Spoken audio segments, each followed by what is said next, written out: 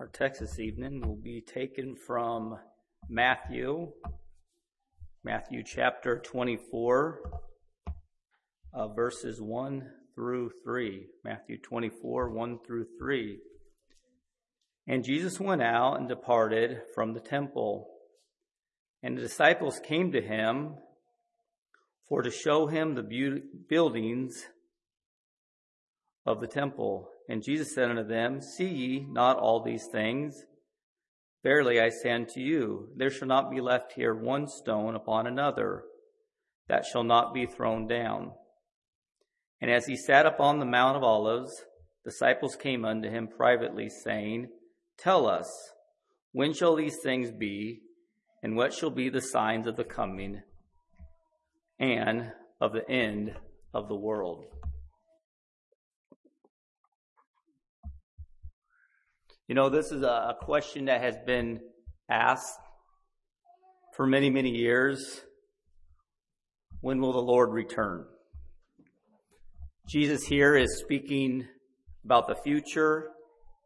He's speaking about different signs and things that will happen, or that we will see that will happen, that will tell us or warn us that Jesus is coming soon. Here in Matthew, chapter 24 and 25, we see that Jesus goes to the Mount of Olives. This is the Olive Discourse, and this is instructions or things that will come when Jesus will return. This happened on a Tuesday, an afternoon, and this is the same week that Jesus was going to be crucified. At that point in Jerusalem, there would have been a lot of people there. They were celebrating at that point the Passover. We know that the Passover is when God delivered the children of Israel out of slavery, out of Egypt. You know, there are signs and there are warning signs. And I think we are pretty used to seeing certain signs or things that may point or something that may indicate a potential hazard. There might be something that we might consider an obstacle or something that may require special attention. When I was a kid, my mom would get these green stickers and she would put them on the bottles of chemicals that she often stored underneath the sink. And that was a warning for us kids not to drink those chemicals. I don't think they do that anymore. I'm not sure if that really worked, but I do remember the sticker being on there. Even as a young child, I think I was smart enough not to drink those, but that was a warning sign. You know, and in cars today, they're quite advanced. They have something called lane assistant.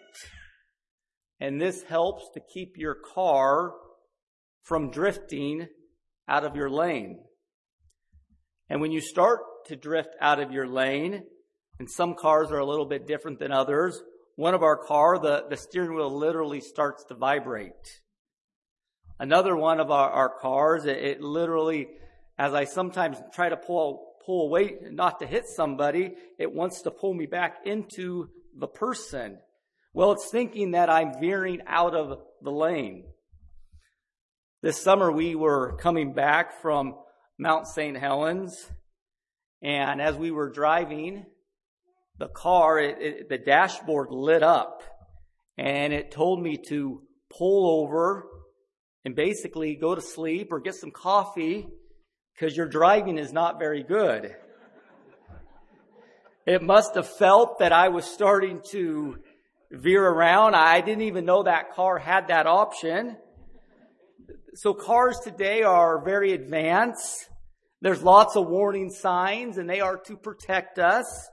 But we need to heed to those warning signs. Luckily, I was almost home by that time, so I didn't stop. I kept driving. But probably I was getting a little bit tired, and I thought to myself, how does this car know that I'm so tired? But we see here in Matthew chapter 24, verses 1 and 2, we see that Jesus and the disciples, they were leaving Jerusalem, and they were admiring the temple buildings. And Jesus had a response to them. He said to them, "See you all these things? Verily I say unto you, there shall not be left here one stone upon another that shall not be thrown down." In so many aspects, he's saying, you're looking and you're seeing these buildings. They will completely be demolished and they will completely be destroyed. You know what? That happened. In 70 AD, that prophecy came true. The Roman Empire destroyed Jerusalem and the temple in 70 AD. We know that, and even the Romans built what's called the Ark of Titus to commemorate the Jewish rebellion in Judah, and that is still in Rome today. The Colosseum was started to be built that same year. And the Colosseum was basically built, or most of it was built, by Jewish slaves. Many of the Jews that were in the Jewish-Roman War, at the end of that, they were transported to Rome. It said there was an estimated that 60,000 to 100,000 were employed to work on that Colosseum. Life, things can change quite rapidly. How we look at things today, tomorrow, it can change. Life, it has a way of just keeping us on our toes. Sometimes things change by the day. Sometimes things can change by the hour. Sometimes things even change by the second. Sometimes in life we're up and sometimes we're down. And things just change. We know currently there is the war going on there in Israel. We know they were attacked by Hamas. This happened on October 7th, where 14,000 people are believed to be killed and around over 200 hostages. But I remember going to bed that night, not even thinking that this terrorist attack would happen. One thing that I do every morning, when I get up, I enjoy to read the news. I want to see what happened. And I remember getting up that morning and looking and seeing that. And I knew instantly the world is changing. I knew something big is happening. The last time I experienced that was COVID. COVID, it was declared a pandemic on March 11th, 2020. I remember driving home or bringing Ezra back from a basketball practice.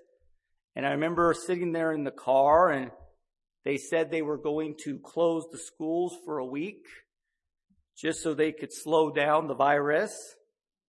We know that turned into many, many weeks. But life changed. I remember not to be able to come to church. I never thought in my life that in America that churches would be closed. Life can change overnight. But I see here with the disciples, and it's sometimes hard to completely understand what was going through their mind. But I think if we use some other verses, we can kind of get a good idea maybe what was going through their mind here. We know that the disciples and also the people there in Jerusalem, they were anticipating an earthly kingdom. We see that when Jesus triumphantly entered into Jerusalem. We can read in chapter 12 that there was a large crowd. There was many visitors there in Jerusalem. They laid palm branches down on the road, and they went to meet Jesus. And we read that. It says, "Blessed is the King of Israel that cometh in the name of the Lord."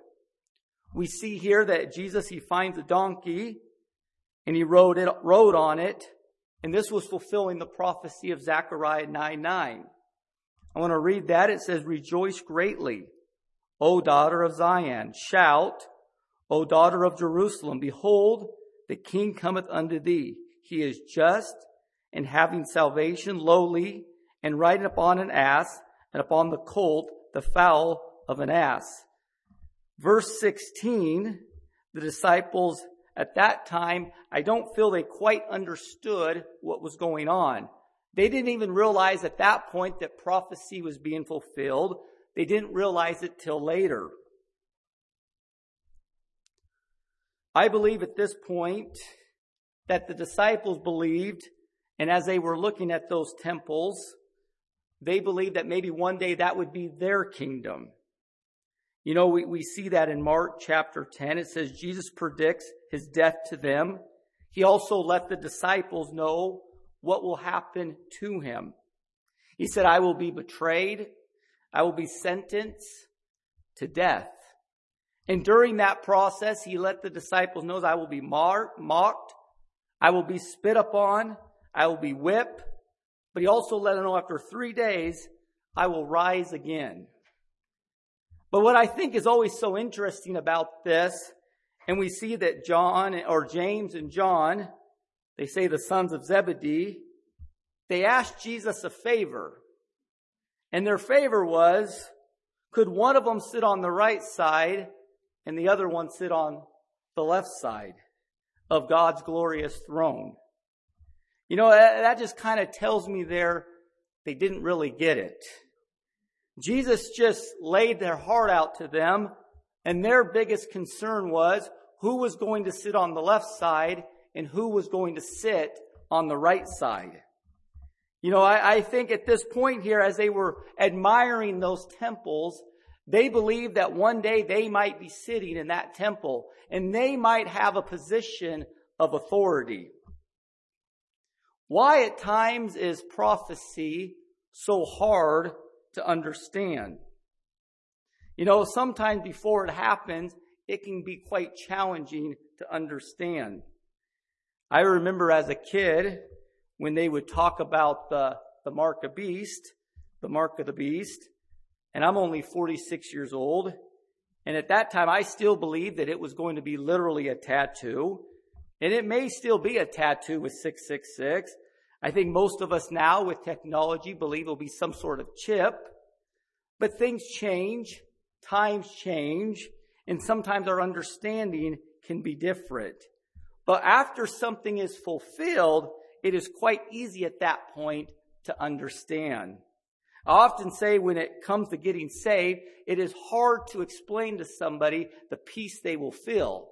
But after you get saved, then it all completely makes sense. Why can nobody agree on how things should turn out? We know that there is at times much debate on how different things should be fulfilled. You know, I don't believe that God wants us to be able to understand everything. I enjoyed the sermon on Sunday when it was on the Trinity. Just like the Trinity, we're never going to completely understand it. We're never going to understand every single Bible prophecy. It's not always going to 100% make sense to us. But I think God just wants us to have the faith and to believe and to follow Him and not focus on trying to figure out every little detail that God has already worked out. You know, sometimes you will hear people say, people have been predicting the rapture for decades. And that is a true statement. People have been predicting that the Lord is coming.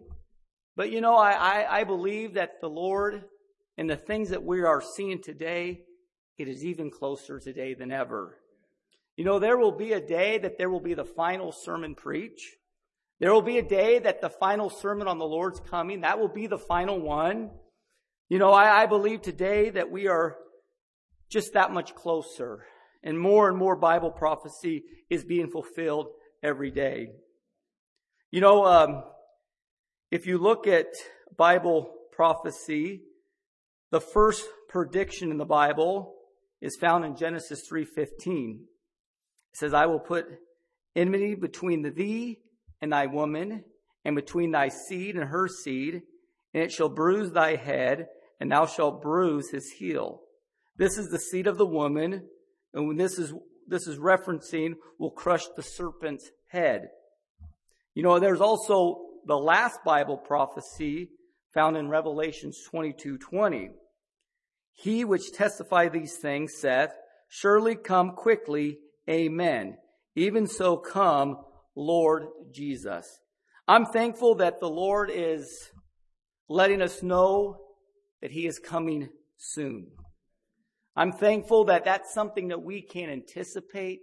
I'm thankful it's something we can be excited about. There is a lot of predictions between the first prediction in the Bible and the last prediction in the Bible, but I truly believe that Jesus is coming soon, and we do need to be ready. I think a good example of being ready is the parable of the rich fool. Jesus tells a story here about a rich farmer. It says that this rich farmer had fertile ground, and he had many crops. He had much money. He was a very, very, very successful farmer. But he only had one problem. The problem was he didn't know where to store all his success and where he was going to store all his wealth. And I like this because we see here in the word, I think I didn't write it down, but I think the word I in this parable is used 6 times. So it was all about him and only about him. And as he started to problem solve this and tried to figure this out, he only could come up with one solution. And that is that he had to tear down his old barns and he had to build a bigger barn to store all his wealth and all his success. And God kind of responds to this and lets us know what God thought of this rich farmer. And he actually calls him a fool. And really you could kind of sub in there maybe foolish. If we're not saved, we are foolish. The best thing we can do is to give our life to the Lord. That is wisdom. That is being wise. The opposite of that is being foolish. So God is saying he is foolish because he's only thinking about earthly possessions and he's not thinking about building a relationship with God. At that time, God also let that farmer know that that very night he will die. And everything that he had stored in those barns, now who is going to own it now?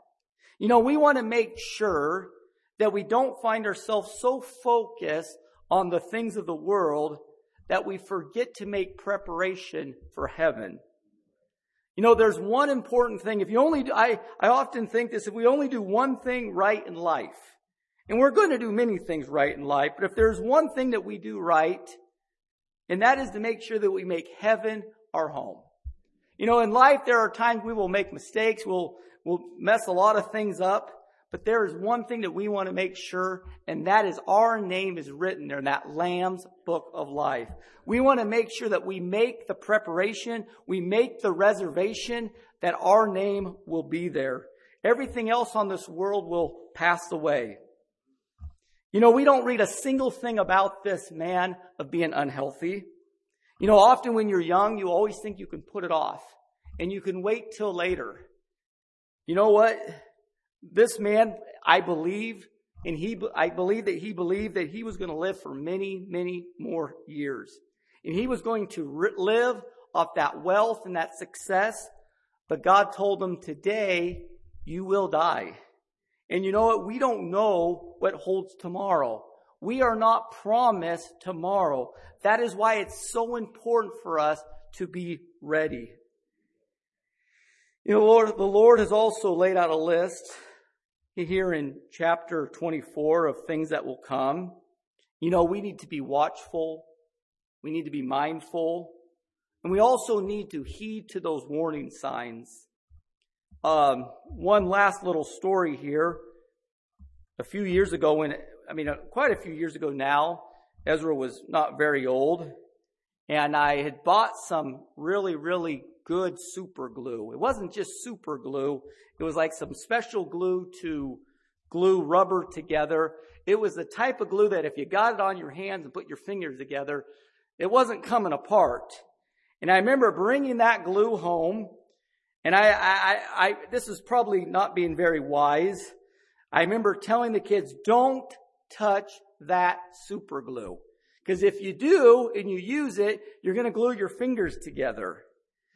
And I still remember, I set it there in the cupboard and I closed it. And about 10 minutes later, Ezra already had that glue pulled out. He had a fidget spinner when they were really popular. It had broke.